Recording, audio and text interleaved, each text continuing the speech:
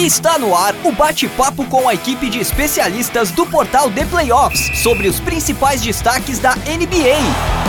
Livecast The Playoffs. Fala galera, estamos no ar com mais um Livecast The Playoffs, edição número 24 do nosso Livecast, programa que vai ao ar toda terça-feira aqui no YouTube, de vez em quando às quintas também, como foi semana passada, mas excepcionalmente, né? Normalmente é de terça às 20 horas. Sempre aqui no YouTube, depois às quartas ele é publicado como podcast. Então abraço para você que está ao vivo com a gente aqui no YouTube, abraço para você que está com a gente no futuro em uma versão podcast. O Livecast The Playoffs, que é produzido pela WP1Cast. Grave seu podcast você também com a WP, fale com o Pix e tire suas dúvidas pelo WhatsApp, anota aí, hein, 549-9620-5634, ou também pode ser pelo site wpcom.rs/oncast. Hoje seguimos aqui falando de NBA, né? A temporada NBA que tá pegando fogo. Na quinta passada a gente fez aquele programa especial lá falando do trade deadline, né? Então falando das trocas que rolaram naquele dia, né? Inclusive um abraço lá pro Sidney do 2% que participou com a gente. Agora a gente fala de algumas coisas importantes que rolaram depois do trade deadline, que é meio que a gente antecipou semana passada que poderia acontecer. Mas agora sim é oficial, né? Falaremos então de Andre Drummond nos Lakers. Até por isso temos aqui dois torcedores dos Lakers. Tem o Lamarcus, olha lá. Tem Lamarcus Aldridge nos Nets. Então não tem torcedor dos Nets nem aqui nem no mundo, mas devem surgir alguns até o final da temporada. E falaremos também da briga pelo quarto lugar do leste, que está bem interessante aí. Várias equipes separadas por apenas 2 jogos de diferença. Então começo apresentando aqui os nossos comentaristas. Primeiro, Guilherme Rodrigues, o Biscoito, está empolgado aí com a chegada do Drummond, falou que agora o Lakers já é o campeão da NBA, quer dizer, ele já dizia isso antes, né? Então, não, isso sempre, isso né? sempre.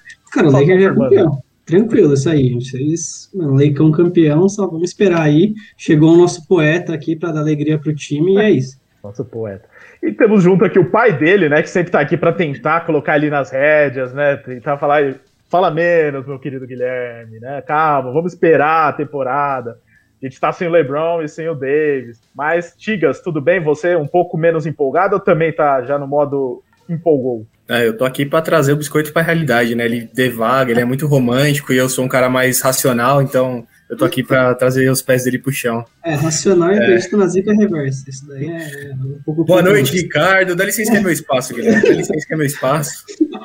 Boa noite aí, galera. Bom participar com vocês. Acho que tô um pouco mais pé no chão, sim, não tô tão empolgado, mas não tem como não ficar feliz, né? Acho que foi um baita ad aí pros Lakers depois de uma trade deadline meio quieta. Então, tô na expectativa para amanhã, para ver ele estrear. Exatamente, já marcado então a estreia do Drummond para esta quarta-feira contra o Milwaukee Bucks. Vamos falar disso em instantes. Antes, deixando aqui aqueles recados semanais, né? Afinal, sempre tem gente nova na live ou no podcast. Primeiro, você que está na live, deixe suas mensagens aqui, seus comentários, já diz aí o que vocês acharam dessa contratação dos Lakers, também do Aldridge nos Nets e de qualquer outro assunto que vocês quiserem, que nós vamos lendo aqui e acrescentando seus comentários durante o nosso debate. Então, um abraço aqui para o nosso Jones Bortolucci, da equipe do The Playoffs, o Jean Lucas Cabulão, que não é da equipe, mas está sempre com a gente, Bruno Henrique, Figueira também mandando boa noite... o Jean Lucas, depois ele fala aqui, Drummond vai pegar 20 rebotes ofensivos por jogo pelas bolas de 3 que estamos errando. Ele pelo menos vai estar ali sempre, é para isso que ele, né, um dos motivos pelos quais ele foi contratado é esse, né, para pegar rebote e servir os seus companheiros, também dar aqueles rebodanks bacana, né, o cara que plasticamente também entrega um jogo legal de basquete. O hashtag 2910 falando aqui, e aí, mano? E aí, hashtag? Salve, mano. Salve, acabei de ver seu último vídeo. Então, eu fiz o último vídeo aí do The Playoffs, pra quem quiser, procura aqui no canal do YouTube The Playoffs. Vídeo sobre MLB, que também é a paixão do Biscoito do Tigas. Temporada começa na quinta-feira, né? Atual campeão Los Angeles Dodgers, né? Time de vocês, né, MLB. Vai defender o título com ainda mais reforço. Tá parecendo o Lakers também. Foi campeão e se reforçou, então tá melhor do que era no passado. Bom, a gente vai falar aqui sobre tudo isso, sobre a NBA. Mais alguns recados que eu esqueci. Não se esqueça também de seguir o The Playoffs nos canais de podcasts. Tem muita gente que ouve o programa, temos aí uma audiência incrível, mas às vezes a audiência é muito maior do que o número de pessoas que seguem os nossos canais de podcast. Então procura lá, se você está ouvindo por um podcast, procura dar uma olhada se você já é seguidor da gente, seja no Spotify, no iTunes, SoundCloud, Deezer, Amazon Music, onde você quiser, procura lá por The Playoffs e siga-nos. Por fim, também fica aquele recado para você que quer fazer novos amigos para falar de NBA, temos os grupos de NBA do The Playoffs no WhatsApp, que estão nesse número aqui embaixo na tela. Para você que está em podcast e não pode ler a tela, o número é o seguinte, 11 9 4666 8427. Manda mensagem para esse número, diz que ouviu o livecast e que quer entrar nos grupos de NBA do The Playoffs, que a gente te adiciona e aí você vai conhecer vários amigos novos aí para comentar sobre NBA. Chega de recados por hora, vamos falar então de NBA, falar do que vem por aí.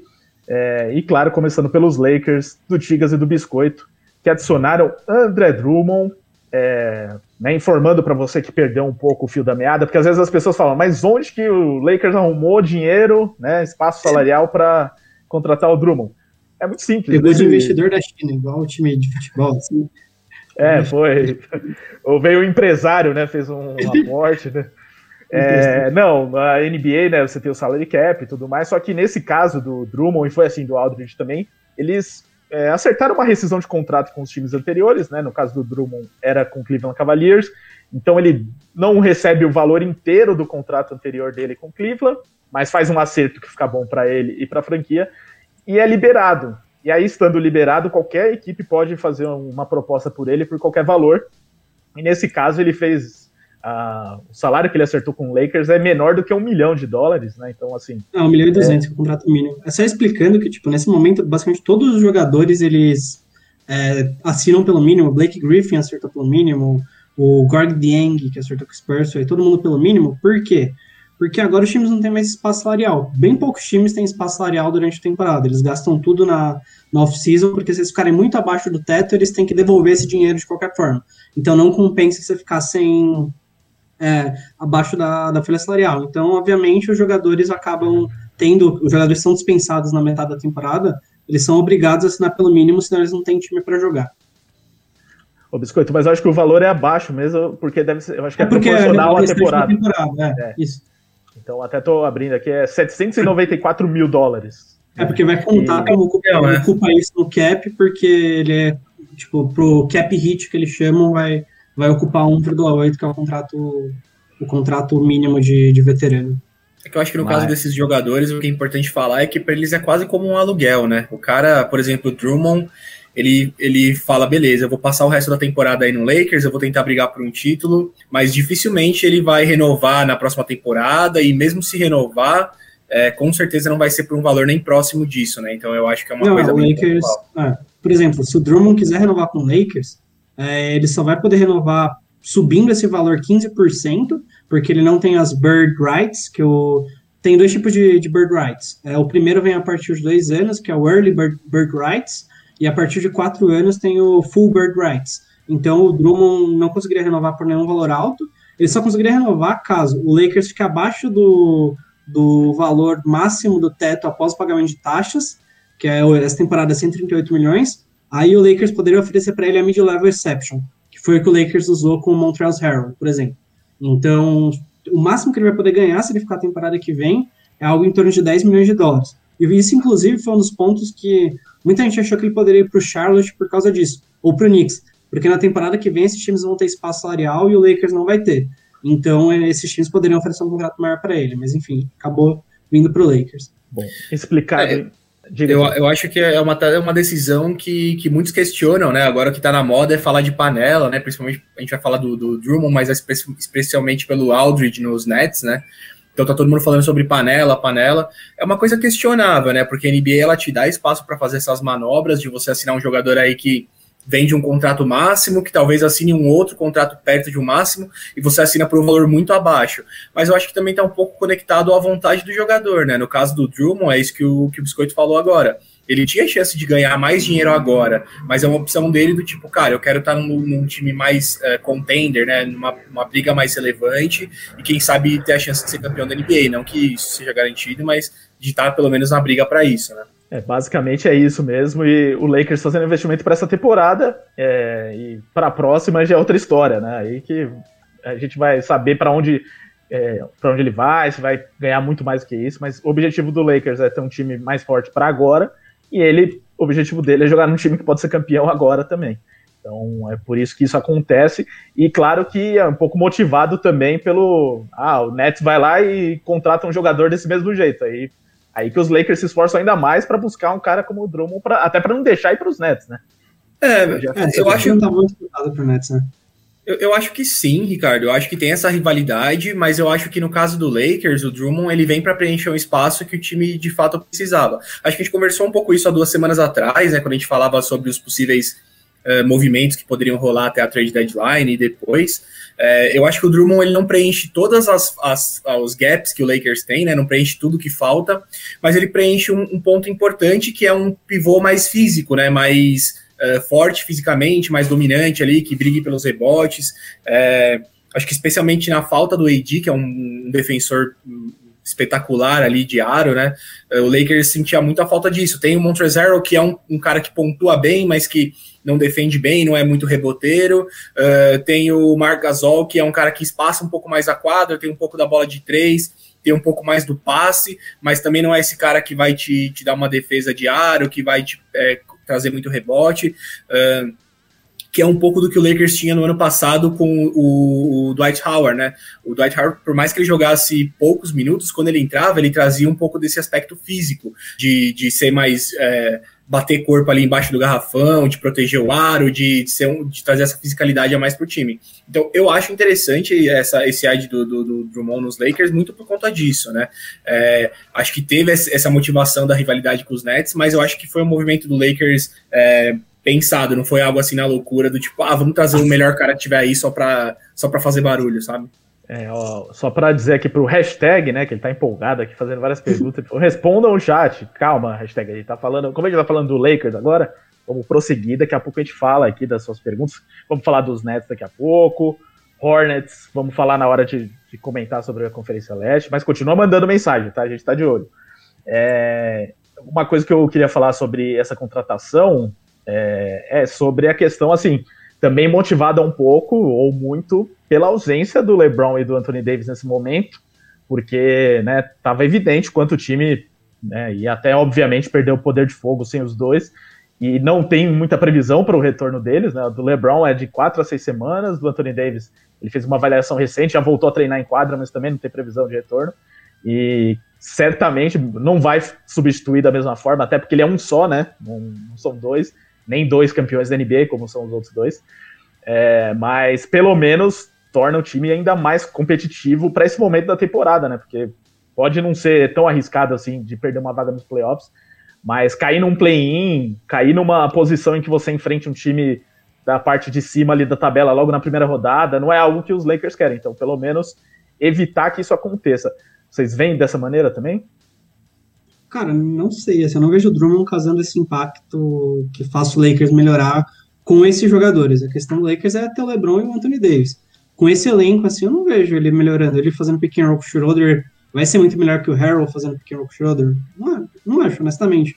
Eu tava até pegando os números do Drummond, porque ele é um jogador muito controverso, né? Ele tem gente que acha ele um gênio. Assim, quem joga fantasy deve amar o Drummond, porque ele pega infinitos rebotes, ele dá toco, mas, cara, eu peguei os números mais a fundo. Ele lidera a liga em rebotes basicamente desde que ele nasceu, assim. Ele chegou na NBA, ele já, desde a terceira temporada, da segunda temporada, ele já é um ótimo reboteiro. Eu peguei nas últimas 4 temporadas aqui os números, por exemplo, nessa temporada atual, ele pega 13,5 rebotes, o Cavaliers pegava 43. Isso faz ele estar na posição 23. O Cavaliers dos 30 times era o 23º que mais pegava rebotes. Aí o legal é na temporada passada, que o Drummond era o líder absoluto de rebotes da liga com 15,8, o Pistons pegava 41,7 e era o pior time da liga pegando rebotes. Então, esse é um pouco do que o pessoal fala do Drummond. Ele é um cara que ele ocupa muito espaço, ele tem um usage, por exemplo, que é quando o cara começa, quando a jogada termina com ele, seja com ele dando um passe, com ele arremessando, com ele perdendo a bola, no Cavaliers era na casa de 31%, que é basicamente a mesma do LeBron James no Lakers. Então, ele é um cara que, para ter esses números, ele precisa fazer muitas coisas, né? Então, ele é muito demandado e ele não corresponde, assim, ele não é um jogador, ele não é um franchise player, isso está claro.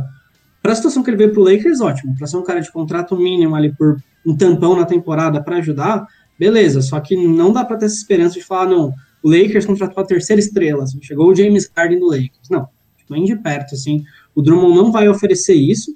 Ele vai oferecer o que para o Lakers? Rebotes ofensivos principalmente, o Lakers deu uma caída essa temporada.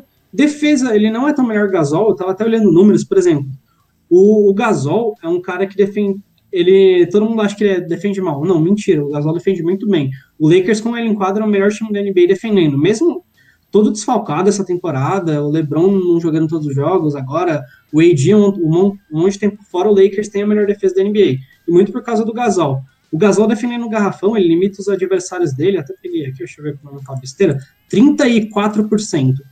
Os adversários acertam arremesso contra ele no garrafão. O Drummond, por exemplo, esse número vai para 45%. Então o Gasol é muito bom defendendo. Só que o Gasol, ele joga por minutos muito limitados também. Ele tá jogando os 20 minutos dele, beleza, isso é o máximo que o físico dele tá permitindo agora. O Drummond, ele oferece uma outra opção que o Harrell não consegue oferecer pro Lakers, que o Harrell realmente não defende bem. O Markieff Morris não é um jogador do tamanho do Drummond, então ele traz uma opção que o Lakers tinha na temporada passada, que é fazer uma defesa mais agressiva, vamos tentar dar mais toco, então o Lakers faz uma defesa mais agressiva no perímetro, porque sabe que o Drummond pode fazer uma cobertura para o toco. Então, para coisas específicas, ele pode ajudar bastante o Lakers, só que não tem essa empolgação de achar, não, quando tá sem o LeBron e tá sem o AD, ele vai segurar completamente o time? Não, nem de perto. Nenhum time que ele teve esse papel conseguiu ser um time minimamente bom, então não se iludam com isso. Eu concordo, eu acho que não dá pra pensar que ele é uma terceira estrela, e o que eu acho legal é isso, é ver o Drummond pela primeira vez, talvez na carreira dele, sem essa responsabilidade. Ele não vai precisar ser uma terceira estrela, ele vai ter que ser um cara que vai cumprir um papel. Ele falou um pouco disso, né, nas primeiras declarações dele, agora sendo apresentado pelos Lakers. Ele falou, cara, eu tô aqui pra ganhar e pra fazer o que for preciso. Acho que deixando um pouco de ego de lado, não é do tipo, cheguei pra tomar o espaço de ninguém. Eu acho que ele chega para fazer coisas pontuais, que é um pouco do que a gente falou. Eu acho que ele traz um pouco dessa questão, vou ser repetitivo aqui, mas que eu acho importante, da fisicalidade, que não tem nenhum outro jogador no elenco que tem isso, que talvez possa brigar com jogadores mais grandalhões, dependendo do encaixe, né? Isso vai ser coisa pontual, não é coisa de todo jogo. E principalmente esse lance dos rebotes, né? Ele é um cara que vai ajudar muito o Lakers em rebotes. Mas eu só discordo do Biscoito em um ponto, né, que ele falou lá no começo da fala dele. Eu acho que a chegada dele dá sim um respiro pro Lakers a curto prazo, porque primeiro que ajuda a tirar um pouco da responsabilidade do Schroeder, do Kuzma, de caras que estavam sendo muito pressionados agora, e com o Drummond eu acho que fica um pouco mais fácil o papel deles, até o nosso ouvinte não, né, nosso telespectador, o YouTube espectador aqui comentou. Eu acho que é um pouco disso, ele vai pegar muito rebote com o tanto de bola de 3 que o Lakers erra, e isso por si só já é um ponto positivo. Então eu acho que tê-lo no time agora não vai ser o que vai, não é o fator que vai ser o diferencial para o Lakers ser ou não campeão da NBA, talvez, nem nada do tipo, mas pode ser o fator diferencial entre o Lakers conseguir se manter entre os 4 primeiros e ter o mando de quadra, ou talvez cair ali para 5ª ou 6ª posição, que era algo que já estava sendo muito provável, né, com esse desempenho recente sem LeBron e AD. Então eu acho que é um respiro legal pro Lakers, sim, cara. Cara, não sei, assim, porque nenhum time do Drummond foi vencedor o suficiente, assim. Ele não conseguiu, nenhum time que ele era estrela conseguiu fazer isso. O Schroeder tá jogando bem mal, aliás, o Schroeder hoje recusou uma proposta do Lakers. A Lakers poderia oferecer o máximo para ele, era 84 milhões por 4 anos. Na Free Agency ele pode ganhar um pouquinho a mais, mas agora era essa oferta máxima. O Lakers fez essa oferta e o Schroeder recusou, então... e o Schroeder tá jogando um pouquinho mal. Acho que o Lakers caiu naturalmente, assim. É um time que... Assim, não é um time que se você tirar 2 jogadores de contrato máximo, vai ser um time para ser campeão. Tipo, impossível isso, pelas próprias regras salariais da NBA de como o elenco é montado. Mas acho que o Lakers está começando a se achar um pouquinho. Ganhou aí 2 jogos mais fáceis, né, contra o Orlando e contra o Cavs, só que pelo menos a defesa do Lakers continua boa. Mesmo nesses jogos que o Lakers está perdendo aí, consegue se segurar pela defesa. Perdeu do Pelicans, mas consegue defender. E acho que o Drummond não traz esse efeito no ataque, porque ele passa bem a bola muito entre aspas, porque ele comete muitos turnovers, então ele não vai ajudar, ele vai ser uma opção nova. Eu acho que ele vai fazer diferença pro Lakers quando tiver LeBron e Anthony Davis. Agora eu não vejo isso, não. Eu acho que ele nunca conseguiu fazer isso em outros times, eu concordo, mas ele não precisa fazer que o Lakers seja um time dos 4 melhores do Oeste. Mas agora, com os jogadores disponíveis do Lakers, precisa, né? Porque não tem Anthony Davis, não tem LeBron James. Não, mas meu ponto é que o Lakers já tá lá. Ele só precisa que o Lakers não seja tão ruim a ponto de cair tanto, entendeu? Eu acho que se ele fizer o Lakers performar ali como top 8, já é o suficiente pro Lakers ficar entre os 4 primeiros. O que eu quis dizer é isso. Eu não acho que ele por si só coloca o Lakers entre os 4 melhores, mas talvez ele seja só bom o suficiente pro time não ser ruim a ponto de cair tanto. Eu acho que o Lakers, para ser mais claro, né? Eu acho que agora, até LeBron e AD voltarem com o Drummond, eu acho que o Lakers vai ter campanha negativa, por exemplo. Vai mais perder do que ganhar jogos. Mas eu acho que pode ganhar poucos o suficiente para pelo menos se manter lá em cima. Entendeu? Entendi. Sobre outra questão que vocês falaram, que é do Mark Gasol, né? Teve um dos ouvintes aqui que perguntou, e também tem uma notícia sobre isso, né? De que pode rolar um buyout pelo Gasol. Vocês acham que isso é real ou é mais rumorzão mesmo? Não, cara, eu acho que é mais torcida dos outros times, na real. Porque o Lakers faria isso? Tipo, honestamente, você tem um jogador... Nesse momento ainda, né? Não... Você vai cortar ele, não vai aliviar nada na folha salarial, o Lakers não vai poder contratar. O Lakers ainda tem um spot, um lugar para contratar um jogador. Então o Lakers não teria 2 jogadores aí para contratar que valeria a pena dispensar o Gasol. E para que você vai fortalecer um rival? O Gasol pode não ser mais o cara que já foi considerado o melhor defensor da liga, né? Em 2015 ele já ganhou, mas ele ainda ajuda muito. Então, cara, para situações específicas do playoff, por exemplo, para marcar o Jokic, é o melhor jogador que o Lakers tem ainda. Então, não faz sentido você dispensar ele agora por nada. Assim. Não, acho que o Lakers não vai fazer isso. É mais torcida do que... Eu vi, mas não foi um jornalista famoso que falou. Né? Foi meio submundo assim que falou. Então, não acho que ele vai ser dispensado, não. A notícia, na verdade, foi a minha interpretação, né? Não ficou tão clara, mas a minha interpretação foi o único motivo para o Lakers fazer isso talvez fosse um pedido do Gasol ou para atender uma vontade do jogador. Porque, de fato, eu acho, a minha opinião e eu acho que a gente vai comprovar amanhã, o Drummond deve começar a ser titular na posição 5 e com isso o Gasol vai perder um pouco de tempo de quadra, natural, né? Ele estava tendo um papel um pouco mais relevante e aí ele vai ser um jogador de rotação e com o AD voltando mais ainda. Então, talvez para atender um desejo dele, de estar insatisfeito de jogar pouco, mas eu concordo, para mim não vai acontecer, eu acho que não faz sentido, concordo que o Lakers não vai soltar um cara desse aí para ir para um rival e ainda trazer problemas para o próprio Lakers, talvez, e não teria benefício nenhum em fazer isso, então eu acho que é mais pro lado de boato mesmo, espero que não aconteça, não faz sentido não. Falando em boato, até o Arthur Bezerra colocou aqui um boato que eu vi agora há pouco também, que é de que o LeBron teria recrutado o Curry durante o All-Star Game, né? Eu acho que é um pouquinho demais, né? Mas também não podemos duvidar de nada. Conseguiu o Anthony Davis assim, vai conseguir o Curry. Eu já tô sonhando. Eu vou comprar a camisa do Curry. Acho que o grande problema do Curry é o contrato dele é bem inacessível para trocas. É que termina na próxima temporada, né? E já tava falando, não, o LeBron depois, né? Tá recrutando, mas, cara, calma, devagar com o Andor aí, esquece. É aquela coisa, né? Todo jogador quer ir pros Lakers, né, Biscoito? Inclusive, então, todo boato de jogador começa que ele vai ser trocado ou pro Lakers ou pro Knicks, aí depois você começa a acreditar no que vem depois. Mas pior que ele vai pro Lakers, não vai pro Knicks. O boato é pros dois, só que até uns 5 anos atrás eles não iam pra nenhum dos dois, né? Mas agora tá indo pro Lakers. O hashtag, ele perguntou aqui também quais são os times de vocês, né? Como vocês podem ver, né? O Tigas e o Biscoito torcem pros Lakers, estão vestidos. Eu pareço que tô de Lakers, mas não, viu? Eu tô de LSU, que é... Né? Faculdade do Ben Simmons, do Shaq, né? É verdade, do Shaq. O Ben Simmons quase não jogou, né? O Ben Simmons lá no Shaq fez uma história um pouco maior. Inclusive, né, para quem curte, tá rolando o March Madness, né? Tá passando até na TV agora um dos jogos do Elite Eight, né? Que é a fase final. Como se fosse as quartas de final do basquete universitário. Até tô olhando na TV aqui, tô vendo que o árbitro do jogo que tá passando aqui tá caído no chão, com os médicos em volta, não sei o que aconteceu ali, mas coisas que só acontecem no March Madness, né? O árbitro sendo atendido, acho que levou alguma trombada ali. Então, mandando mensagens aqui, como fez o Arthur Bezerra, o Henrique Cavalcante chegou agora, perguntou aqui, os Lakers têm que se reforçar mesmo, vários desfalques por lesão na atual temporada. O Eric Baraúna também mandando um boa noite aqui. Boa noite, Eric. Boa noite. Mensagens aqui. Agora a gente vai passar para o Brooklyn Nets. Só antes, uma coisa que eu ia falar, que eu acabei esquecendo, mas ficou aquela discussão, né, se o Lakers pode perder muita posição nesse momento na temporada e tal. Olha.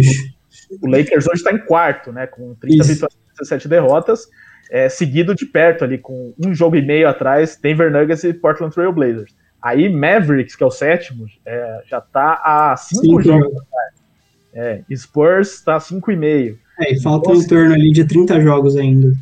Sim, tudo bem, não é simples, né, manter essa posição, mas assim, tudo indica que do sexto não passa, né? Eu acho, a não ser que embale uma sequência de muitas derrotas, aí o que eu acho improvável. É um time que, mesmo sem as estrelas, não é o Houston Rockets que vai perder 20 jogos seguidos.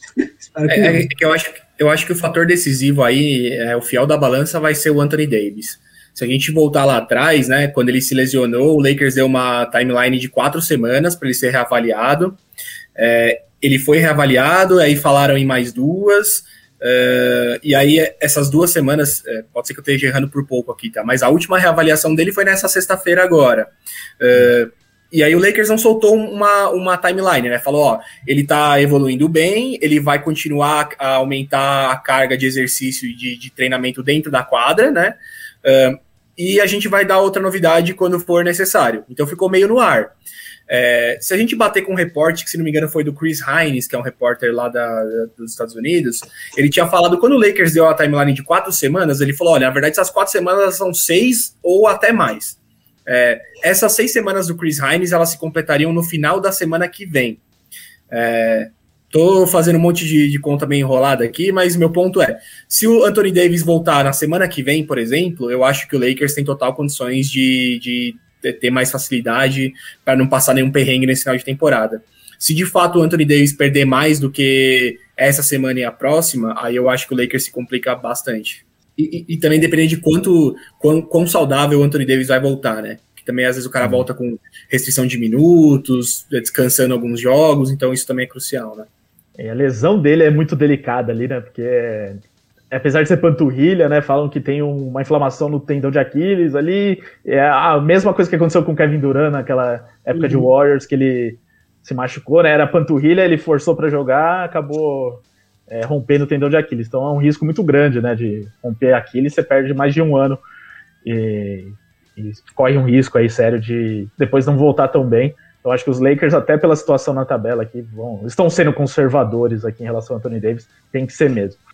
Bom, então falando, já que a gente falou de Kevin Durant, que inclusive saiu umas notícias dele agora há pouco aí, que a gente pode até comentar daqui a pouco também sobre isso, mas falando primeiro da contratação do final de semana, né, antes do Drummond, então veio o LaMarcus Aldridge, que foi escolhido, foi contratado, na verdade, pelo Brooklyn Nets, também contrato mínimo, também vindo de uma rescisão aí de um acordo com o San Antonio Spurs, ele que também era bastante especulado em outras franquias, né? O Heat principalmente, né? O Miami Heat parece que tinha muita intenção de tê-lo, mas o Miami Heat costuma, assim, nos últimos anos, ter um certo cuidado nessas negociações, né? Podia ser um pouco arriscado ali, não sei, eles preferiram... Apesar que não tem muito risco, né? Porque é um valor baixo, né? Eu acho que é mais a questão do jogador escolher, né? Nesse caso, o jogador preferiu ir para o Brooklyn Nets, se é que o Miami entrou mesmo na disputa, mas porque o Brooklyn Nets parece um time mais pronto nesse momento para ser campeão, pelo menos no papel. E aí eu pergunto para vocês, pode começar Biscoito, sobre essa formação dos Nets aí com 5 All-Stars. Você diria que é a maior panela da história da NBA, ou até pela condição desses jogadores como Aldridge e Griffin, não é tanta panela assim como o pessoal está comentando? Cara, pra mim esse negócio de panela é meio falácia, assim, porque se a regra permite, não é panela. Então, tipo, eles não fizeram nada contra a regra, então não é uma panela, só pegaram os melhores jogadores disponíveis, então não vejo... Eu digo mais nem pelo lado pejorativo, mas tipo, é uma maior reunião de astros, assim, no auge. Porque o Lakers já teve aquele time do que não ganhou lá, que teve o Karl Malone, o Kobe, o Shaq, aquele time se bobear tinha mais estrela. Mas acho que assim, é um time cheio de estrelas, mas tem as 3 que realmente são as estrelas hoje, que é o o Durant, o Harden e o Irving. O Griffin, ele voltou melhor do que se imaginavam, ele assim, eu não tinha esperança nenhuma dele conseguir pular uma navalha. Ele conseguiu enterrar, para mim já é melhor do que eu estava esperando dele.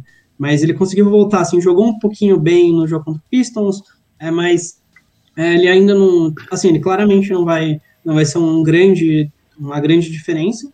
E o Aldridge, para mim, vai fazer menos diferença ainda que o Griffin, porque, cara, ele tá muito lento na defesa, assim, o Spurs estava preferindo colocar o Jacob Puddle para jogar, porque falou, cara, o Aldridge não tem mais condições, assim, ele realmente não consegue mais defender nenhum jogador minimamente ágil.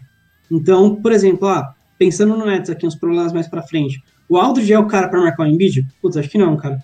O melhor defensor de garrafão dele surgiu há um pouquinho de tempo aí, que é o Nick Claxton, cara. Esse menino tá jogando muito bem.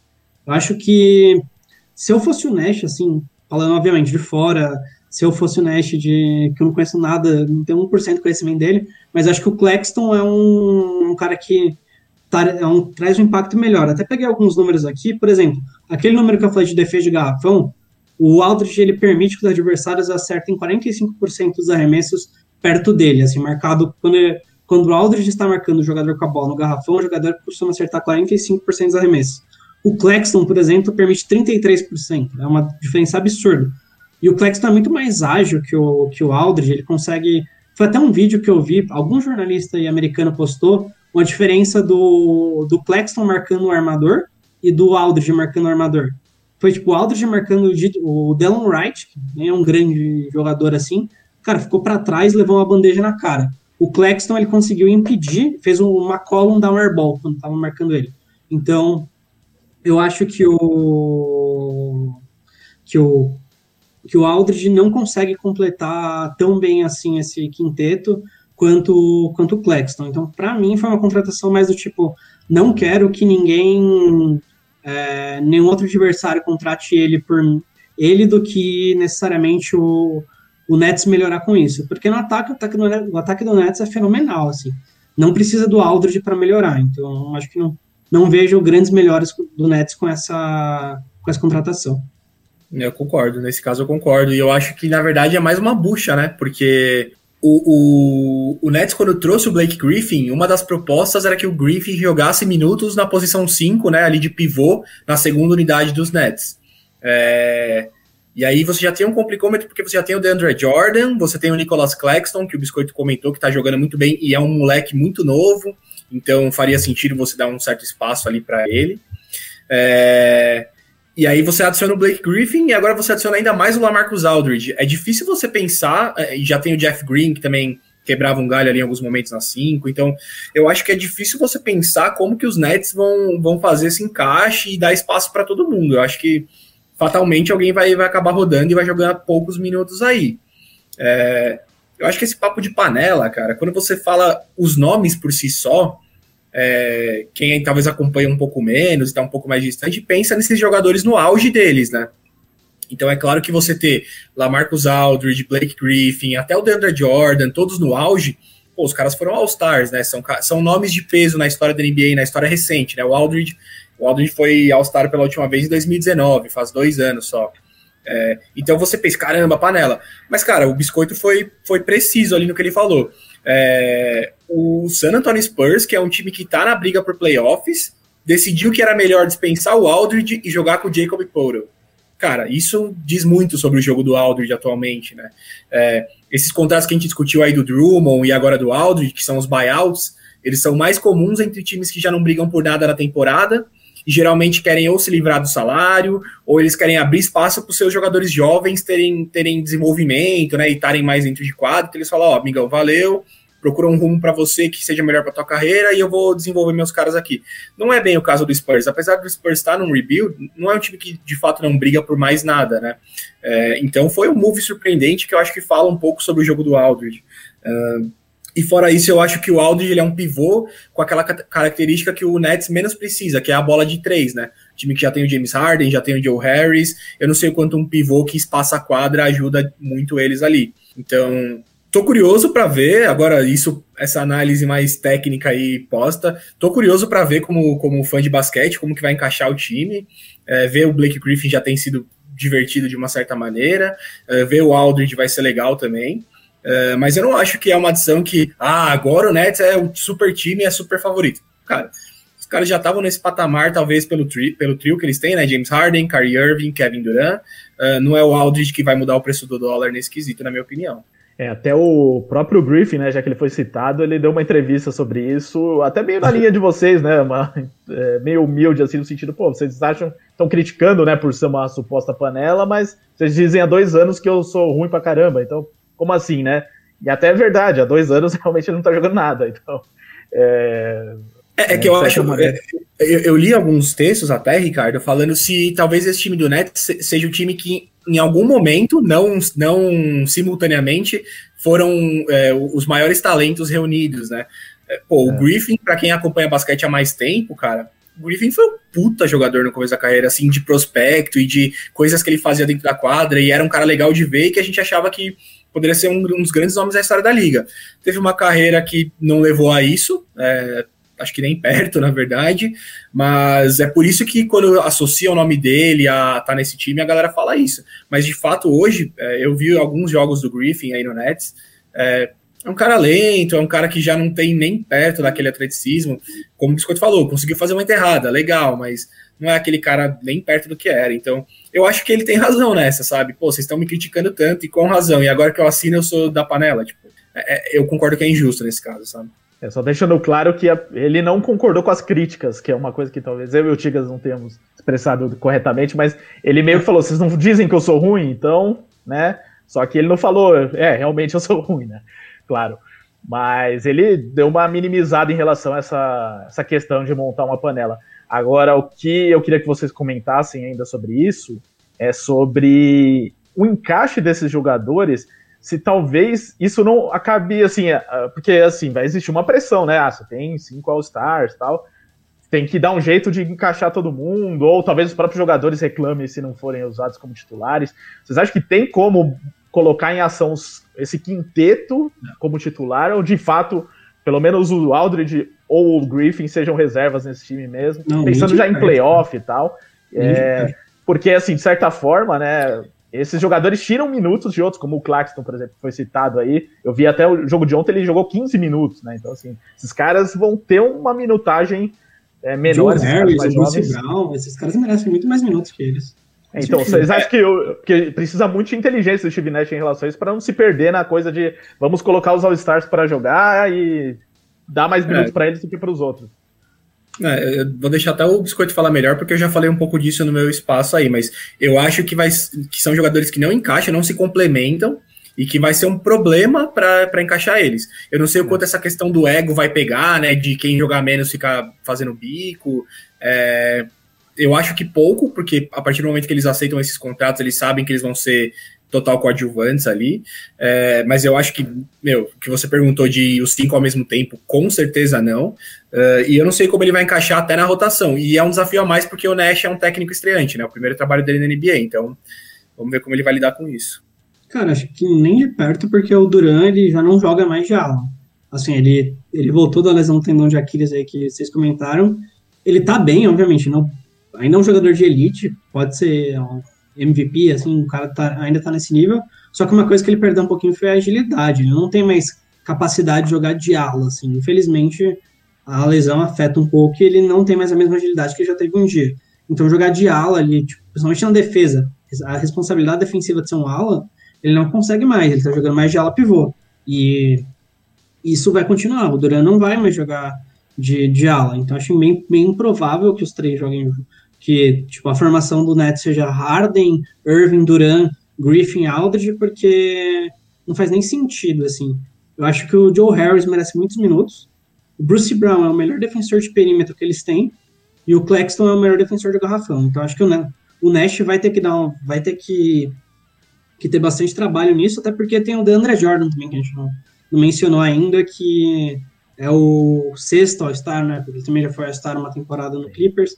Então, cara, acho que não. Acho que, pra mim, a formação que vai fechar jogos, se bobear, tem o Jeff Green ou o Claxton do que um desses caras aí, o Griffin, o Jordan ou o Aldridge. Não vejo uma forma de encaixá-los, assim, para jogar os minutos decisivos. Acho que a formação do Nets para fechar tem 4 jogadores já definidos, que são o Durant, o Irving, o Harden e o Joe Harris.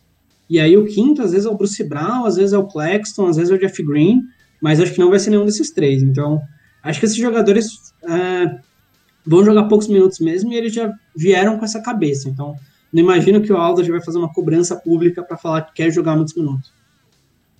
Aproveitando um comentário aqui do Gustavo Luiz, a NBA perdeu a competitividade. Todo mundo sabe que a final será... Acabou a NBA. Todo mundo sabe que a final será Nets e Lakers. Eu acho que vai para tanto, Gustavo, e até o Tigas e o Biscoito podem comentar sobre isso. Eu acho que as contratações foram importantes, mas eu acho que assim, o que mudou o Nets de patamar foi o James Harden, né? Foi um jogador que aí sim transformou o Nets, que já era um favorito no leste, a talvez o grande favorito. Mas mesmo assim, acho que é totalmente normal ver o Nets perder para Bucks ou Sixers nos playoffs no leste. Assim como no oeste, até por essa questão das lesões do LeBron e do Davis, a gente não sabe como eles vão voltar, como vai ser quando eles vão voltar. E aí fica muito mais aberto no oeste para que outras equipes briguem. E tem times jogando muito bem esse ano no oeste, né? Jazz, Clippers. Cara, pra mim, assim, falando agora, o leste tem 3 times que eu acho que tem condição de ganhar a NBA, e um quarto que pode surpreender, que são os 3 times que você falou, o Bucks, o Nets e o Sixers, e o Heat, dependendo de como o Ladipo chegar e encaixar aí, eles podem sonhar com aquela outra arrancada que chegou na temporada passada. No Oeste, eu já vejo 5 times bem capacitados.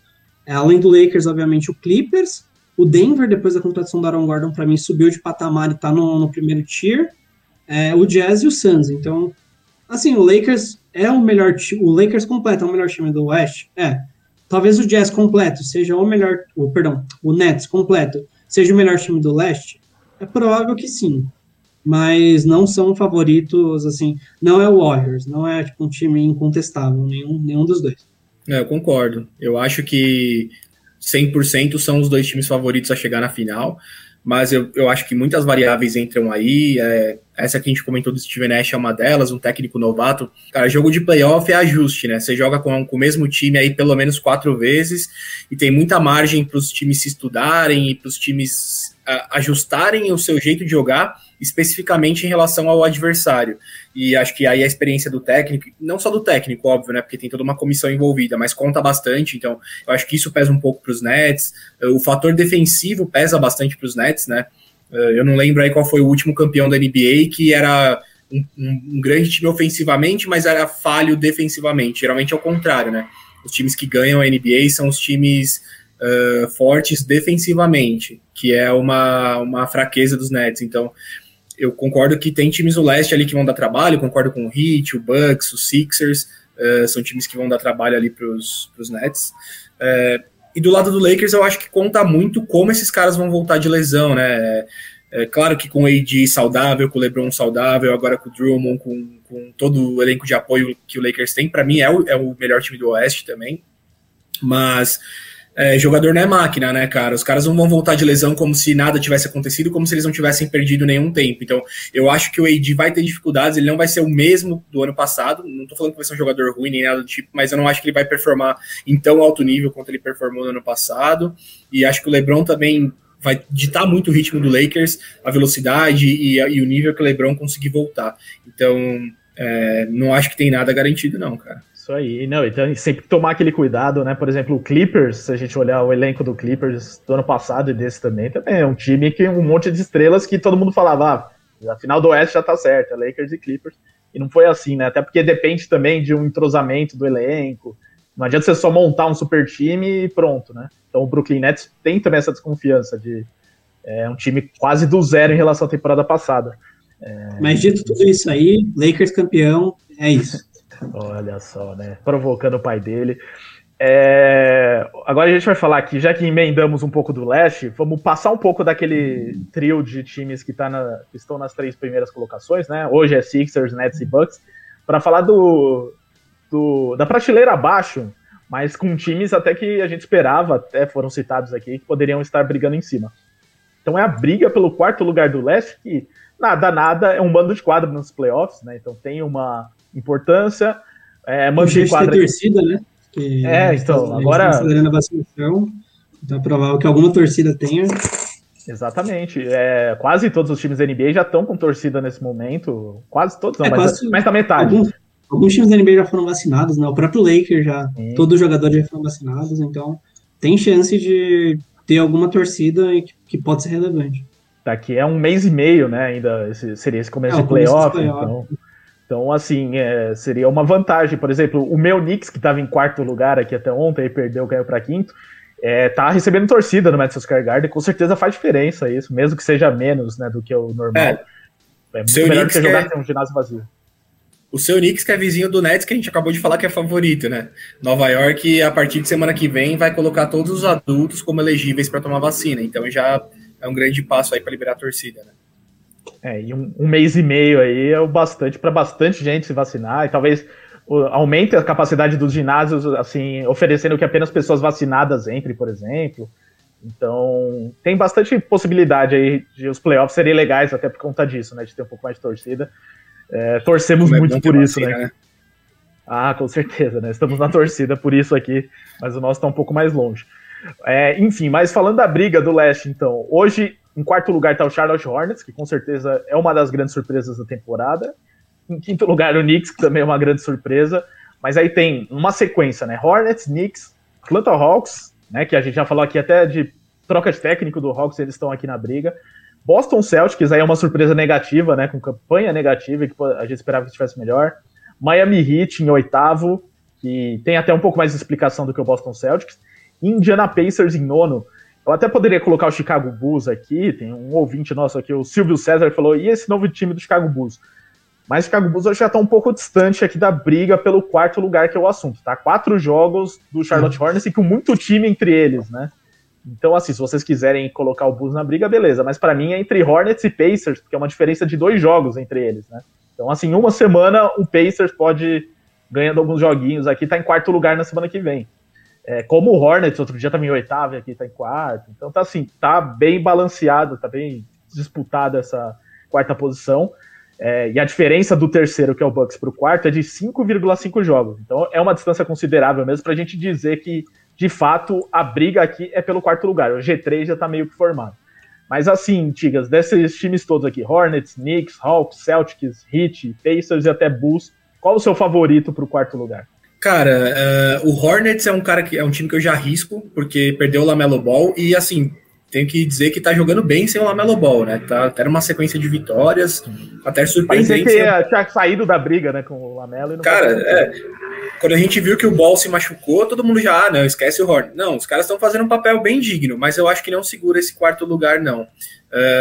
Eu fico ali entre os caras que estão mais abaixo, mas muito pelo elenco que formaram, né? Então o Heat, com essa adição do Vitor Oladipo, eu acho que é um time super interessante de a gente observar. O Celtics também, né? Apesar de não fazer nenhuma grande adição aí, pelo contrário, ainda acabou perdendo o Daniel Theis, mudou um pouco a coisa, não trouxe nenhum nome de muito impacto, até falava-se um pouco em Drummond no Celtics, mas não se concretizou. Mas ainda assim é um time bom, né? Com o Jaylen Brown, com o Jason Tatum, com o Kemba Walker. É um time que eu acho que poderia estar acima, como você falou, tem sido uma decepção. Mas tudo isso eu tô enrolando para dizer que, para mim, o favorito é o Atlanta Hawks, cara.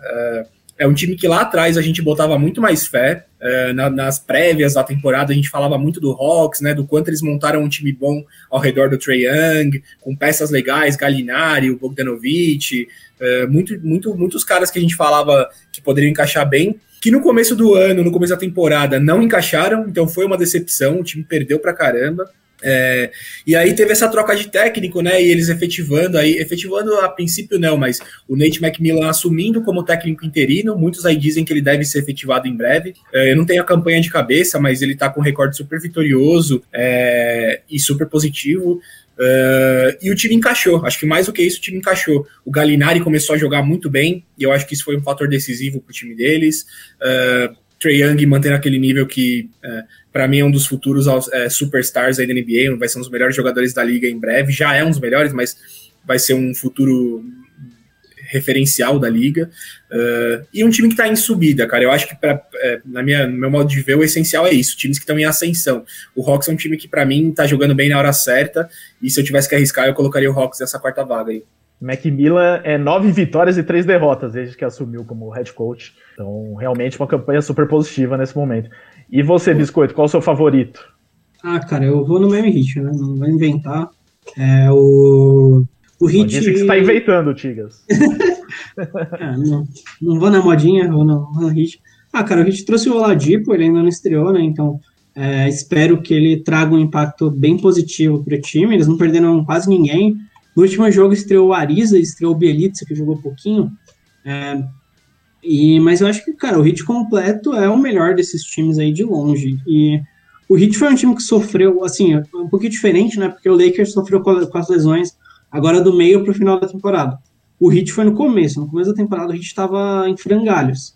E muito, obviamente, causada porque esses dois times tiveram a menor off-season de todos os tempos, né? Então, esses times tiveram menos que 3 meses, tiveram 2 meses e meio, mais ou menos, de off-season, e é a menor da história, então eles sofreram bastante por isso. Agora o Heat se encontrou, trouxe os reforços, então subiu de produção, assim, o ataque ainda é muito ruim, o ataque ainda tá abaixo na 20ª posição, não lembro que posição que tá.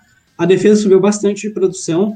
Acho que com a chegada do Oladipo, o Adebayo vai ter menos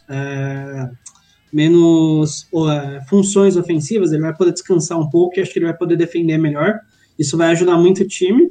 E eu espero que também os outros jogadores comecem a destacar mais. Assim. O Duncan Robinson, ele vai ser menos visado no ataque, tendo o Oladipo por perto. Acho que o Tyler Hero pode crescer um pouquinho. Ele começou a temporada bem, depois caiu, tá muito instável. Então, para mim, o Heat é de longe aí desses times é o favorito. Mas eu concordo que o Hawks está numa subida de rendimento muito alto. Com o Macmillan, por exemplo, o time... A defesa do Hawks é ruim, por padrão, assim. Era a 22ª pior defesa, mas com o Macmillan, eles subiram para a 16ª. E com relação ao ataque, o ataque deles é bom. Eles eram o 11º melhor ataque, com o Macmillan subiram para a 6ª posição.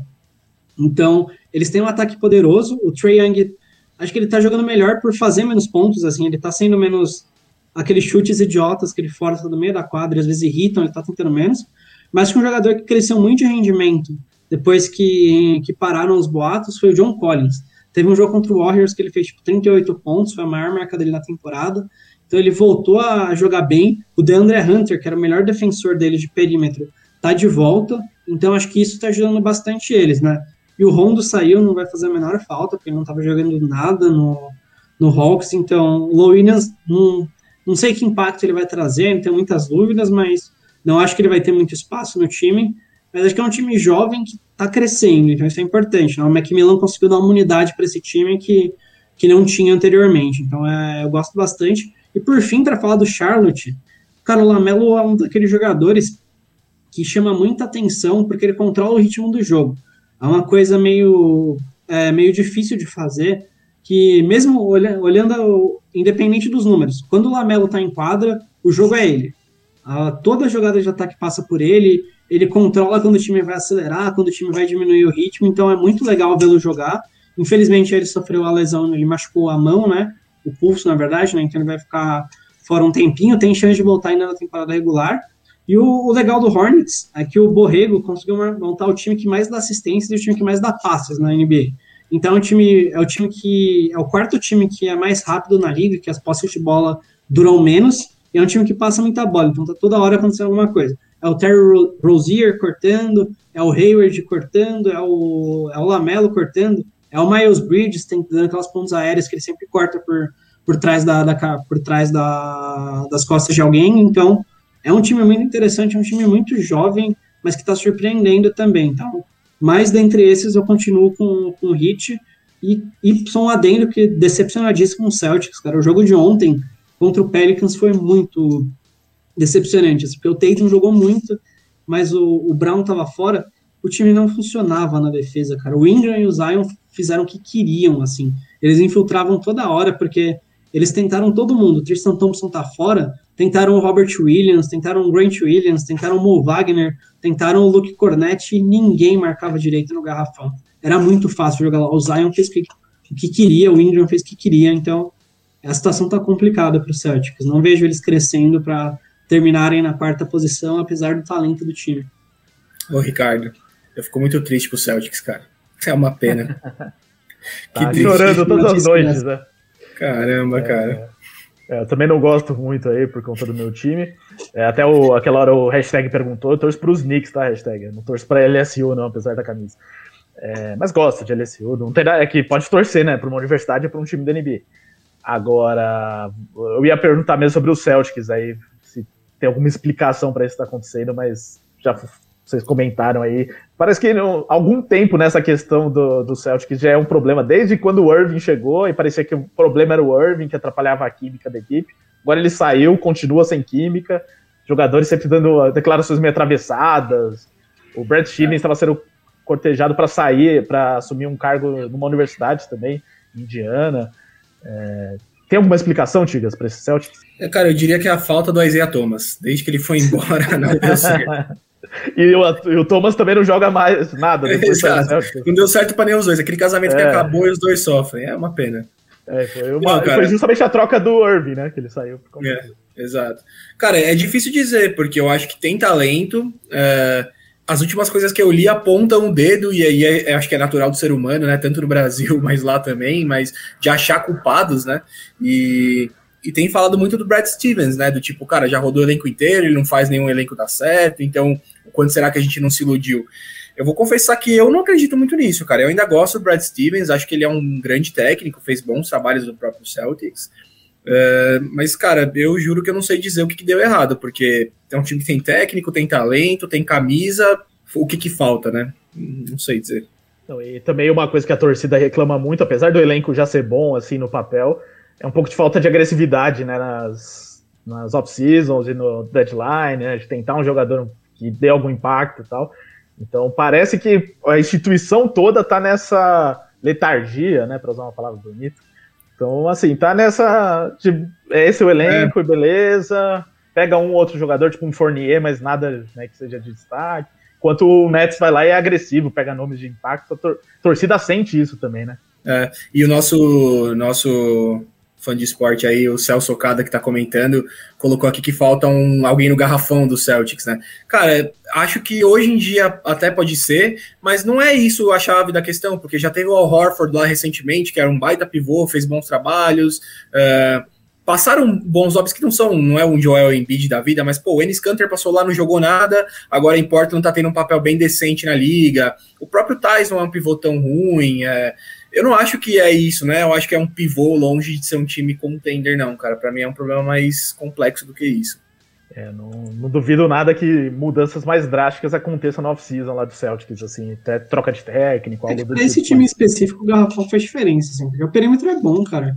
Pô, Kemba Walker, Jaylen Brown, aí o Tatum, Marcus Smart, é bom. Aqui, o pivô ali, o Tristan Thompson não funcionou essa temporada, ele tá muito mal. O Thais estava fazendo um trabalho melhor, assim, não entendi porque ele foi trocado por nada, mas é um time que tem alguma coisa errada, assim, tipo, não dá... Se tiver uma série, tipo um Big Brother, assim, do Celtics, para ver o que estava acontecendo, seria melhor pra gente. Last Dance, né? Precisa de um Last Dance, só que um Last Dance que, tipo, não teve dança no final, né? Nunca teve a primeira dança. Então, mas realmente, é um dos times que mais sai notícia na mídia, assim, de problemas de vestiário, então...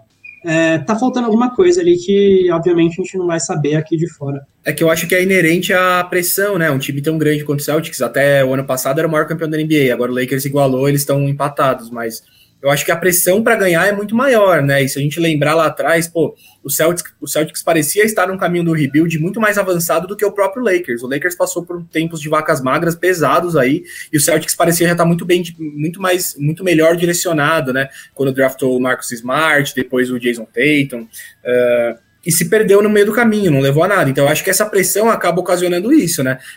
Relato de briga no vestiário, o time começando a tomar decisões erradas. Eu concordo com o Biscoito, se livrar do Daniel Theis a troco de nada não fez sentido nenhum. O Robert Williams é um pivô que eu acho que tem valor, e dos três que o Celtics tinha ali, eu acho que é o melhor a longo prazo, mas hoje o melhor pivô deles era o Daniel Theis, e aí se livra para ficar com o Tristan Thompson, e na verdade trouxe o Tristan Thompson, não foi um contrato mínimo, na verdade pagou uma grana pro Tristan Thompson, 2 anos, e o cara, 2 anos de contrato, e o cara que... exato, e é um cara que joga 15 minutos por jogo. Em nenhum momento ele jogou mais do que isso no Celtics. Não é um cara que fala, beleza, eu vou trazer um contrato médio, mas ele vai ter seu espaço, porque pivô é minha fraqueza. Então, tipo, meu ponto aqui mais é um time que começa a se perder nas decisões, né? Começa a tomar decisões erradas, talvez por conta dessa pressão, e eu acho que coisa boa não sai daí, né? Cara, só se pensar o tanto de jogador bom que passou pelo Celtic nos últimos tempos. Imagina, assim, obviamente não conseguiriam segurar todos, mas pensando assim, ó, desde a troca do Isaiah Thomas que trouxe o Irving. Teve o Irving, teve o Marcus Morris, que tá jogando bem no Clippers, teve o Gordon Hayward, teve o Terry Rozier, que tá jogando bem no Charlotte, e teve o Al Horford. Então, pô, desses 5, não quis segurar nenhum, cara. Pô, não foi uma decisão boa, assim, do Ainge. Ah, não, porque ele sempre pensou na possibilidade futura, né? Ah, não vou segurar o Rozier e o Al Horford porque eu vou trocar pelo Anthony Davis. Não conseguiu trocar pelo Anthony Davis. Aí tentou trocar por outro jogador, não consegue. E aí morreu com um monte de escolha do draft que, tipo, depois acabou não virando nada. Que nenhum desses jogadores mais novos ali estão jogando muito bem. O Langford, o Nesmith, o Pritchard. Nenhum foi um cara que, pô, seria muito melhor ter um Hayward, ter um Irving, ter um Horford do que ter um desses caras. Então, faltou, acho que, aquele último passo de arriscar pro Celtics. O Celtics achou que estava tanto com a situação sob controle que acabou se perdendo nisso. Rapaz, sabe que o Biscoito citou agora essa intenção de talvez trazer o Anthony Davis? Por um minuto, assim, veio uma foto na minha cabeça do Anthony Davis vestindo verde.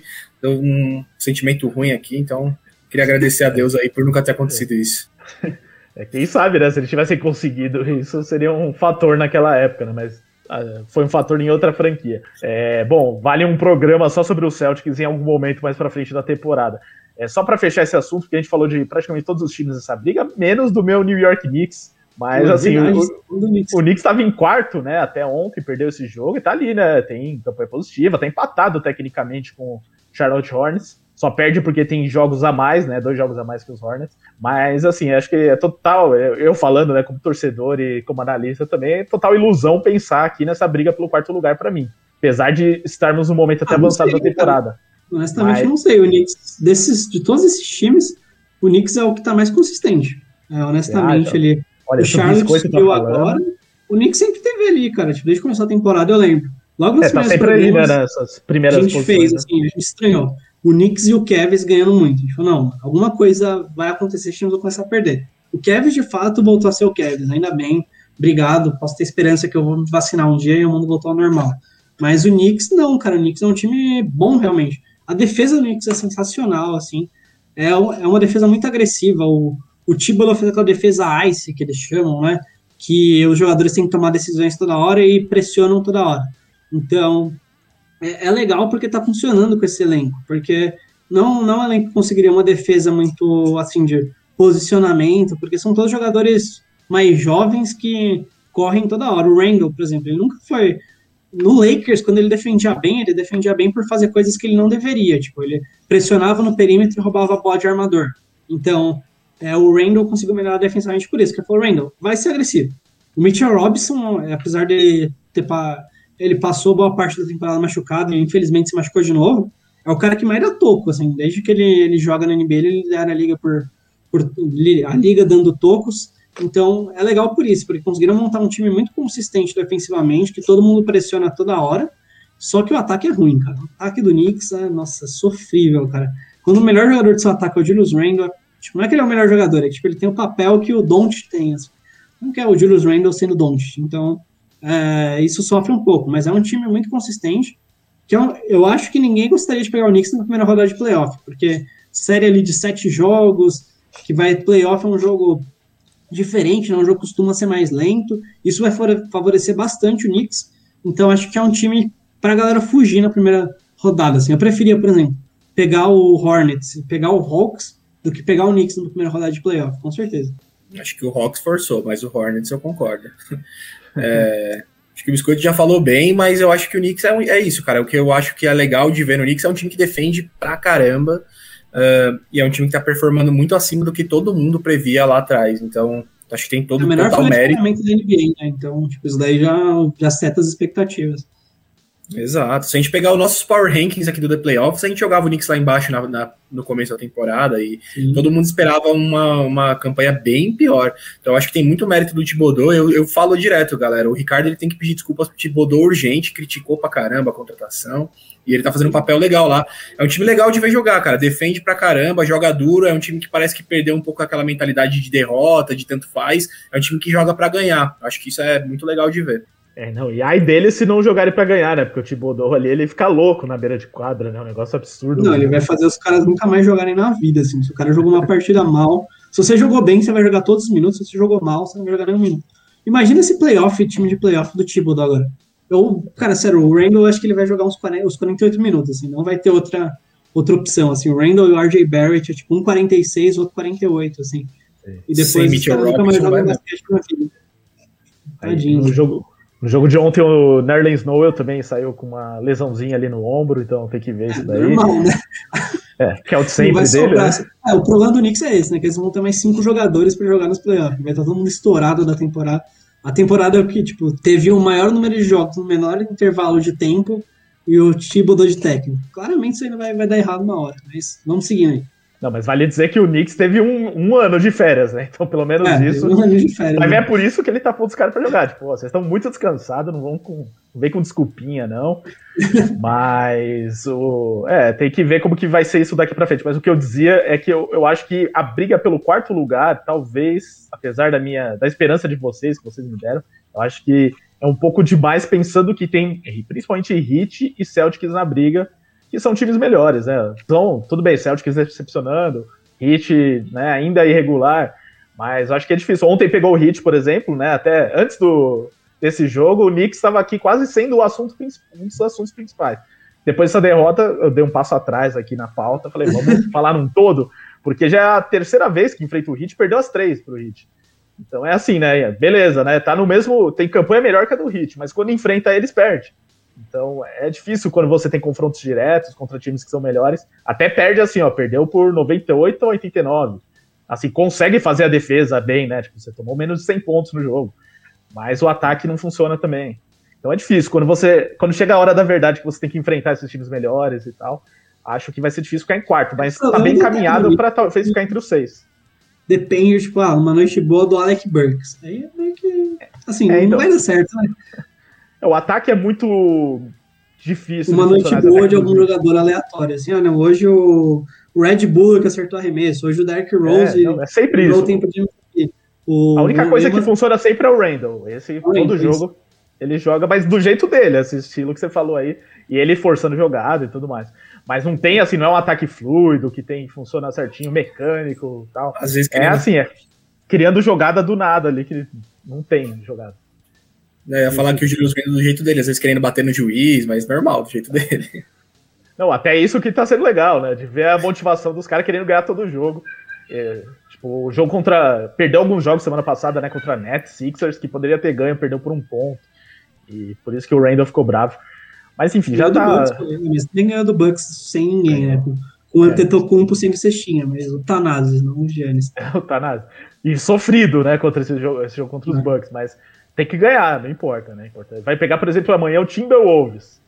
É o jogo que tem que ganhar nesse momento, se quer alguma coisa. O engraçado do Knicks é que os jogadores vão jogar os mesmos minutos que contra qualquer time e vai ganhar apertado do mesmo jeito, porque o Knicks funciona desse jeito. Esse é o problema. Ou perde apertado ou ganha apertado, porque o ataque não funciona, né? Esse é o problema. E a defesa quase sempre funciona mesmo. Beleza, então falamos aqui dessa briga pelo 4º lugar no leste e vamos passar para os últimos instantes dessa live e desse podcast, falando agora do personagem da semana. E a gente mudou um pouco o formato, né, nessa semana. Então, em vez de impor um nome aqui e os dois terem que falar, cada um vai escolher o seu nome para passar quem é o personagem da semana. Acabou a ditadura. Porque pra mim, personagem da semana seria qualquer um jogador dos Knicks, né? Toda semana ia só ter jogador dos Knicks. Mas como não vai ser assim mais, então vou começar com o Biscoito, que vai falar sobre o seu personagem da semana vindo de Charlotte, é isso, Biscoito? Isso, Scary Terry. Comentei um pouquinho dele aqui. Ele foi eleito o jogador da semana pela Conferência Leste.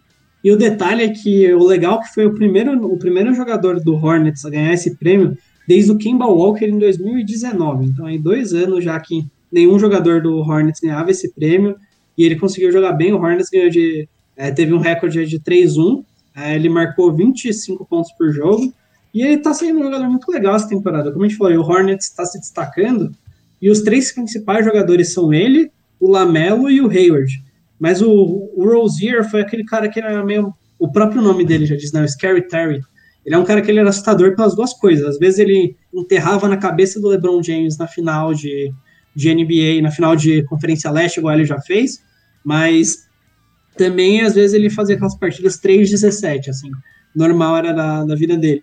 Mas essa temporada ele tá muito mais consistente, tá arremessando muito melhor e tá sendo um líder, assim, pro time, né? Acho que ele amadureceu e realmente, acho que essa temporada, se perguntar para algum torcedor do Celtics, você não queria o Scary Terry de volta pelo Kemba? Acho que a galera ia coçar a cabeça. Então, o Scary Terry merece esse destaque.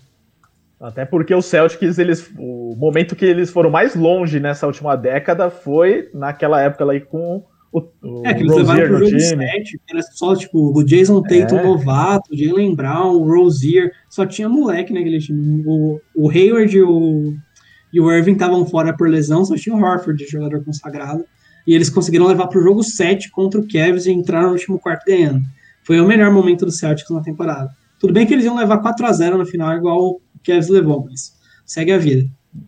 Aí de repente já falta só uma estrela para esse time. Aí leva a estrela, desandou desde então. O Boston Celtics. Agora o personagem da semana do Tigas. É outro personagem aqui, um pouquinho mais famoso e tal, mas que ainda tem lenha para queimar na NBA. Ah, com certeza, cara. Tá provando isso em tempo real. A gente teve que dividir em 2, porque o Biscoito ele é extremamente hater do Westbrook e ele não aceitou falar sobre o Westbrook. Então, a gente deu espaço para ele falar do Terry Rozier. Mas o meu personagem da semana é o Russell Westbrook. Para quem não viu, acho que o maior motivador foi o jogo que ele teve ontem, né? Então, ele tá no Washington Wizards, e o Washington Wizards é um time que é bastante dividido entre ele e o Bradley Beal como protagonistas, né? Só que o Bradley Beal teve uma contusão, ele teve uma queda meio feia, machucou o quadril, não jogou ontem, não tá jogando hoje de novo, né? O time tá num back-to-back aí. E aí, jogando sem Bradley Beal ontem, o Westbrook ele fez uma statline bizarra, né? Ele anotou 35 pontos, 21 assistências e 14 rebotes.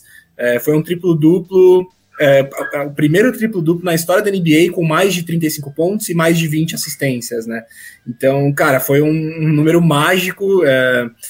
Eu acho que, além disso, chama a atenção também, né, que ele ontem foi o 38º jogo dele com a camisa dos Wizards, e ele já anotou o seu 16º triplo-duplo. E com isso, ele simplesmente é o jogador que tem mais triplo-duplos na história do Washington Wizards. O cara tem 38 jogos, ele já bateu o recorde da franquia de triplo-duplos e bateu um recorde da NBA com uma statline absurda dessa, cara. Pra mim, não tinha como escolher outro personagem. É um cara que ele vive aí entre amor e ódio, né? Alguns amam Westbrook, outros chamam ele de amassador de aro, só arremessa tijolo. Westbrook, exatamente. Cara, ame ou odeie, mas os números estão sempre lá. O Scott Brooks ontem, né, o técnico do Washington Wizards, rasgou elogios para ele, falou que ele é um dos melhores point guards da liga de todos os tempos, que a gente vai se arrepender de não dar valor, etc. Então, acho que ame ou odeie, os números são impressionantes, e o jogo dele ontem foi, cara, bizarro, 21 assistências, cara.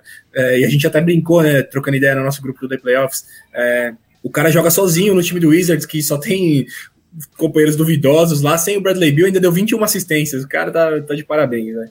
Ele tá jogando agora, né, tá no intervalo, Wizards e Hornets, por enquanto Hornets ganhando por 64-56, e aí ele tá com números ok por enquanto, né, 11 pontos, 8 assistências, 5 rebotes, mas, assim, bem encaminhado para mais um triple-double, né, só vamos ver de quantas assistências hoje, quantos pontos, mas é uma máquina mesmo de triple-doubles, o Russell Westbrook, outro que no Fantasy é sensacional, né, principalmente no Fantasy, mas na vida real ele não conseguiu até hoje levar um time dele a outro nível, né, e agora, né, nesse momento da carreira, fica ainda mais difícil. Mas beleza, agora para fechar temos os jogos da semana, que aí eu que separo aqui para vocês.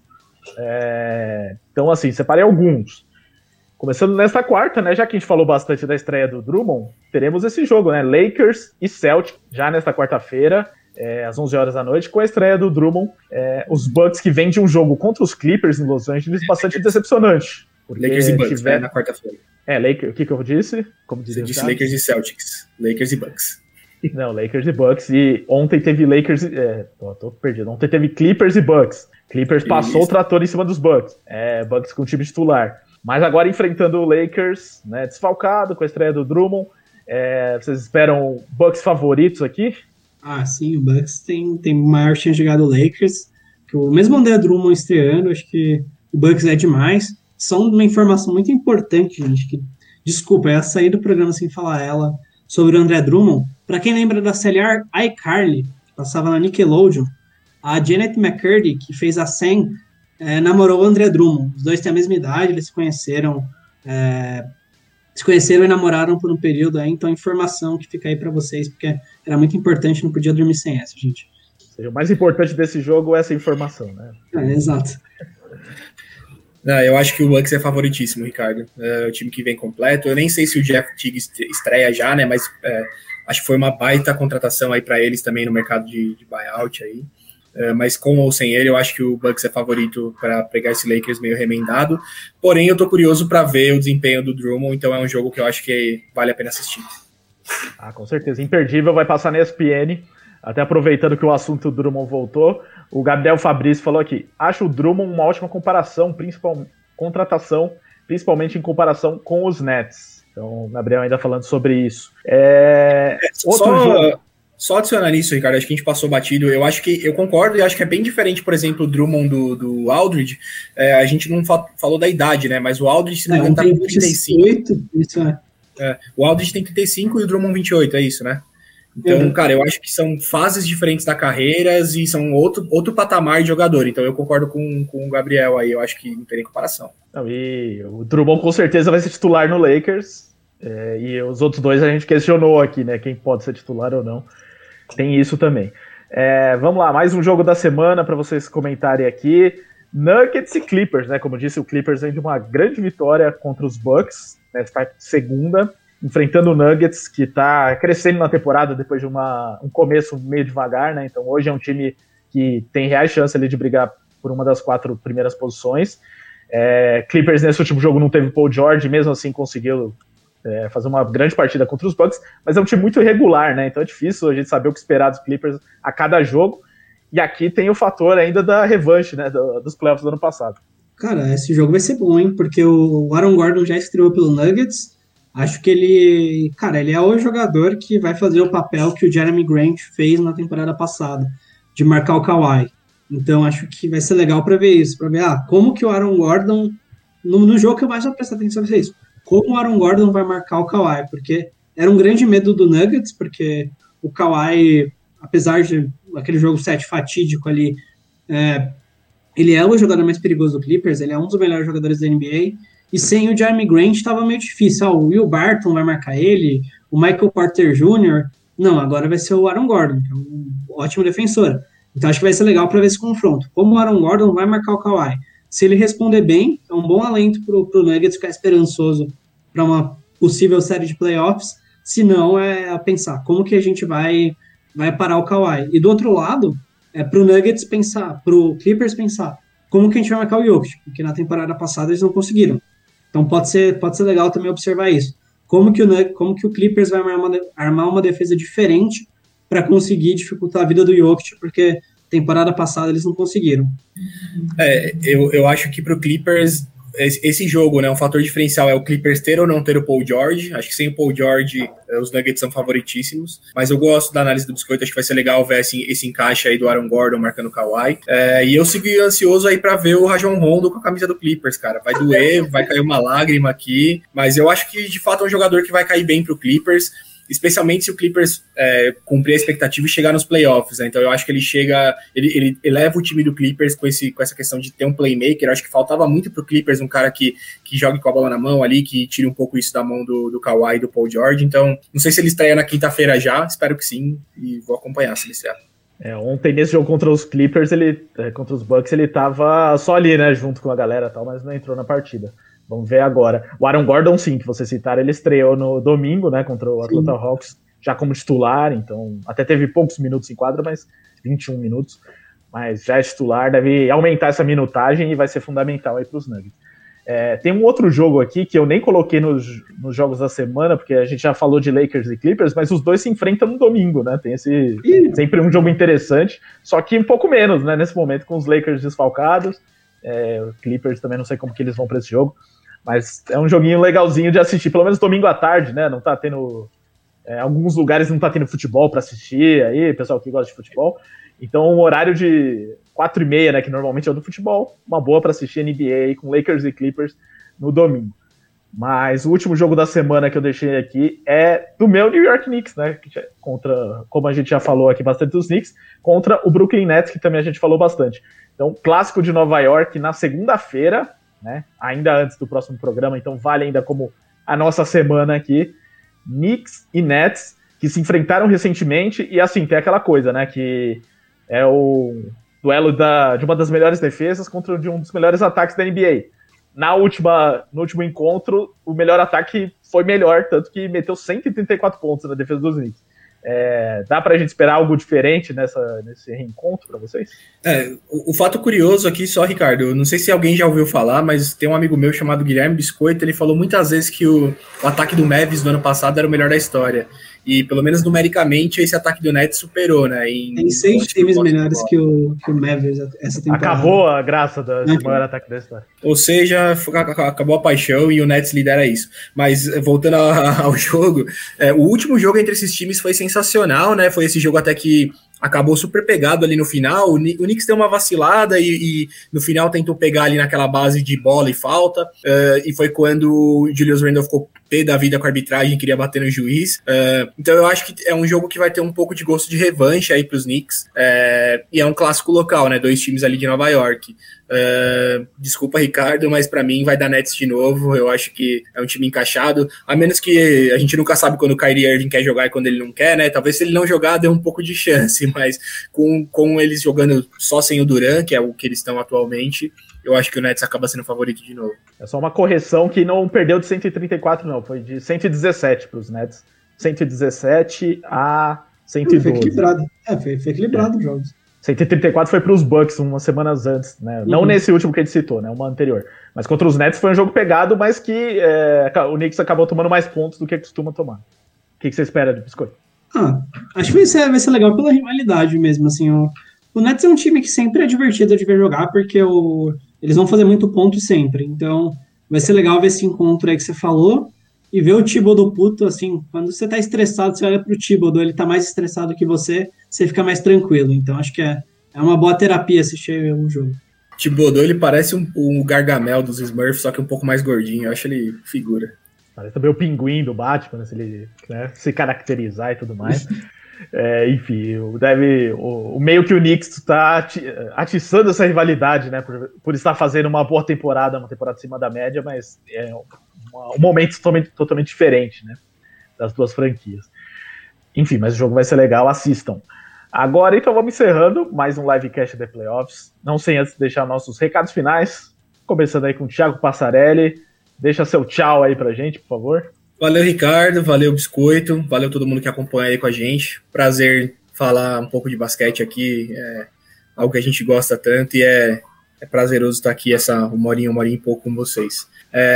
Cara, meu destaque agora, acho que depois desse período de trocas e de buyout, é quando os times de fato começam a mostrar qual é a forma que eles vão ter e quanto eles vão brigar nos playoffs. Então, acho que é uma reta final bem legal de temporada. Vamos acompanhar e fiquem de olho aqui nas nossas lives e a gente vai comentando aqui com vocês. E fiquem em casa, acho que a situação aqui no nosso país está, infelizmente, bem diferente da situação lá nos Estados Unidos, então, enquanto eles estão liberando a torcida, a gente tem que estar muito atento, e eu tenho muitas pessoas próximas de mim contraindo Covid, passando por uns perrengues aí, então o meu recado é fiquem em casa o quanto vocês puderem e se protejam, galera. Valeu, um abraço. Valeu, deixa aí seu recado final também, Biscoitão. Você está sendo cobrado aqui pelo Jones no chat, falando qual o seu palpite pro paredão. Você quer se pronunciar de Big Brother hoje ou tá... Não tem palpite, velho, é evidência, Sara, vai sair. Mas gostaria de falar aí, Ricardo, quem você acha que é o melhor GM essa temporada?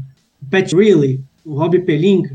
Eu discordo de qualquer um desses nomes. Pra mim, o maior GM é VTube, ou Vitória YouTube ali, o nome técnico dela. Porque, cara, ela conseguiu montar o melhor paredão, assim, tipo, por ela, assim, ela foi jogando, negociando com todo mundo o voto, a menina é sensacional. Se o Túlio Gadelha, o popular Fátimo, o marido da Fátima Bernardes, tudo que acontece no BBB, ele fala, não, isso é um indício que o Bolsonaro vai cair. Então, eu gostaria que ele faça uma coisa hoje para isso e chame VTube para política.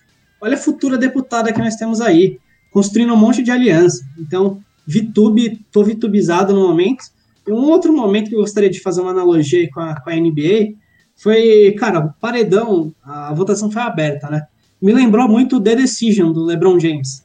Tava ali todo mundo feliz. A torcida do Cavs no telão ali. Aí, de repente, o LeBron fala, eu vou levar meus talentos para Miami Beach. E começa a queimar a camisa. Foi a mesma reação da Sarah com o Rodolfo, quando ele falou que ia votar nela. O Rodolfo e o Caio Caloteiro votando nela. Foi exatamente igual. Foi o The Decision dessa temporada do Big Brother. Então aí fica aí meus comentários sobre Big Brother aí que a galera pede.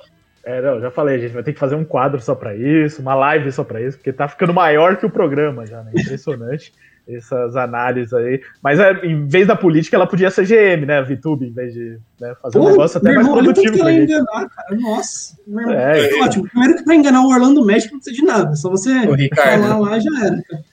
Eu já falei pra vocês, cara, eu fico, todos esses minutos que o Biscoito fica falando de Big Brother, eu fico sentado aqui com cara de pastel, então vamos combinar a próxima live, a gente faz uma troca, quando vocês forem começar a falar de Big Brother eu saio, tu coloca minha esposa aqui, ela vem comentar Big Brother com vocês. Vai ser legal. Tá combinado, da próxima você chama a Luana. Luana vai estar presente aqui. E hoje o Piero Fiorelli, também parte da nossa equipe, não está presente aqui, né? Teve seus compromissos, mas ele também é torcida VTube, viu, Biscoito? Ele até o time dele. Eu torço pra todo mundo toda semana, assim, eu torço por semana. Mudando, essa semana, a melhor da semana foi a VTube, então estou vitubizado nessa semana. Mas o Piero é desde o começo e ele, inclusive o time dele no Fantasy de MLB. Cara, e o melhor da VTube aqui, olha a responsabilidade social que essa menina tem. A gente em crise, pandemia, ela não toma banho para todo mundo poder tomar banho, para todo mundo ter água para usar. Cara, a menina é sensacional. Isso posto, né, encerramos com chave de ouro, mais um Livecast de Playoffs, edição número 24 do Livecast, né, assim como semana passada foi um número, né, mágico para a NBA, 24 também é um número mágico por conta de Kobe Bryant, então encerramos mais uma live especial aqui, falando de bastante NBA, voltamos na próxima terça-feira, hein, com mais assuntos de NBA, sempre de terça, né, a não ser que tenha algo especial, mas toda terça-feira, live de NBA, para você que nos acompanha em podcast, lembra de se inscrever nos canais de podcast, de seguir a gente nos canais de podcast, porque além dos programas de NBA, tem também as séries de NFL que estão saindo aí toda semana sobre o draft que está chegando. Tem o podcast de MLB que a gente fez semana passada, que tem o Piero. Então, para quem está com saudade do Piero, ele apresenta lá o programa. Então, se inscreva também nos nossos canais de podcast. E nos vemos, então, na semana que vem ao vivo aqui no YouTube às terças-feiras, ou no próximo podcast também. Todos os livecasts são publicados como podcast. E você que está procurando aí alguém para fazer o seu podcast, para gravar o podcast da sua empresa, do seu site, ou só porque quer fazer um podcast entre amigos, procure a WP1Cast. Afinal, o Livecast The Playoffs é produzido pela WP. Fale com o Pix, mande mensagens para o WhatsApp 549-9620-5634, ou então pelo site wpcom.rs/oncast. Grande abraço a todos que estiveram com a gente. Até semana que vem.